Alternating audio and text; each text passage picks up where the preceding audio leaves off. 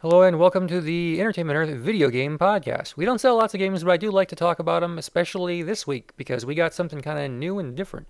Nintendo announced Labo, a new Switch cardboard toy and game cartridge pairing that lets kids make keyboards, robot suits, figures, creatures, and more. The first set comes out in April, and from the look of the demo, it's designed that you fold these big cardboard papercraft things together and your Switch does little tests along the way to make sure everything's put together right so you don't get to the end and realize that you put it together wrong.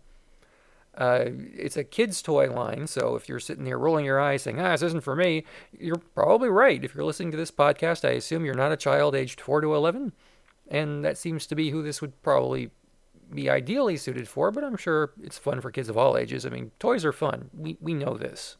I'm looking at my desk right now. It's covered in toys, but that's another matter.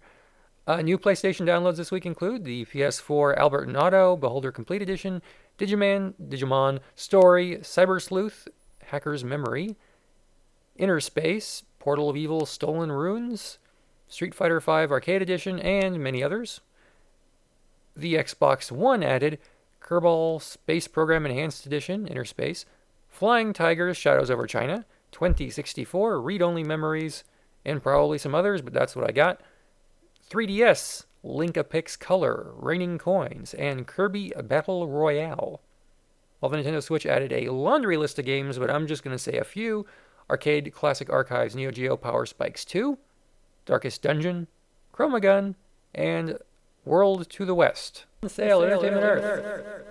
We have new Star Wars exclusives on sale today. They're not on sale, but they're on sale because you can buy them. We have the Flame Trooper, Snai Threnali, I still don't know how that name's pronounced, and First Order Finn versus Phasma. It's a 2-pack. So you have a new character who's never been made before. The Flame Trooper has both hands posed on the flamethrower and has a new sound chip. So if you're an army builder, this is different and interesting. And there's also the only 3¼ inch Finn in his First Order disguise, and Phasma has a cool new pose with a nifty weapon so she can fight him with his riot baton. She's got this pike. And all of these are up for pre-order on Entertainment Earth as of my recording this. So you'll want to get in on those soon. Some of them are really selling fast. Some of them are selling a little slower. Some are selling really, really well. So I would recommend getting them all because we want to make sure they all sell to you and you don't miss them. Because if you miss them, things get expensive later.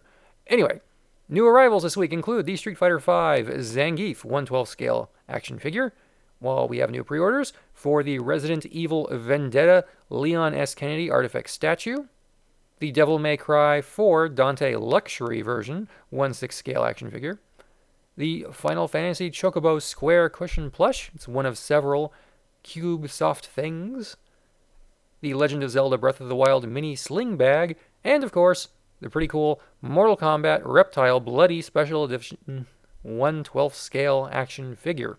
Easy for you to say.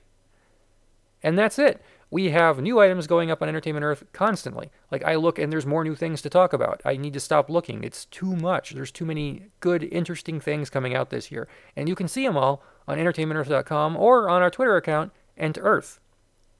We're going to be adding some new items from Funko today. They're probably already up on the website and you can see them.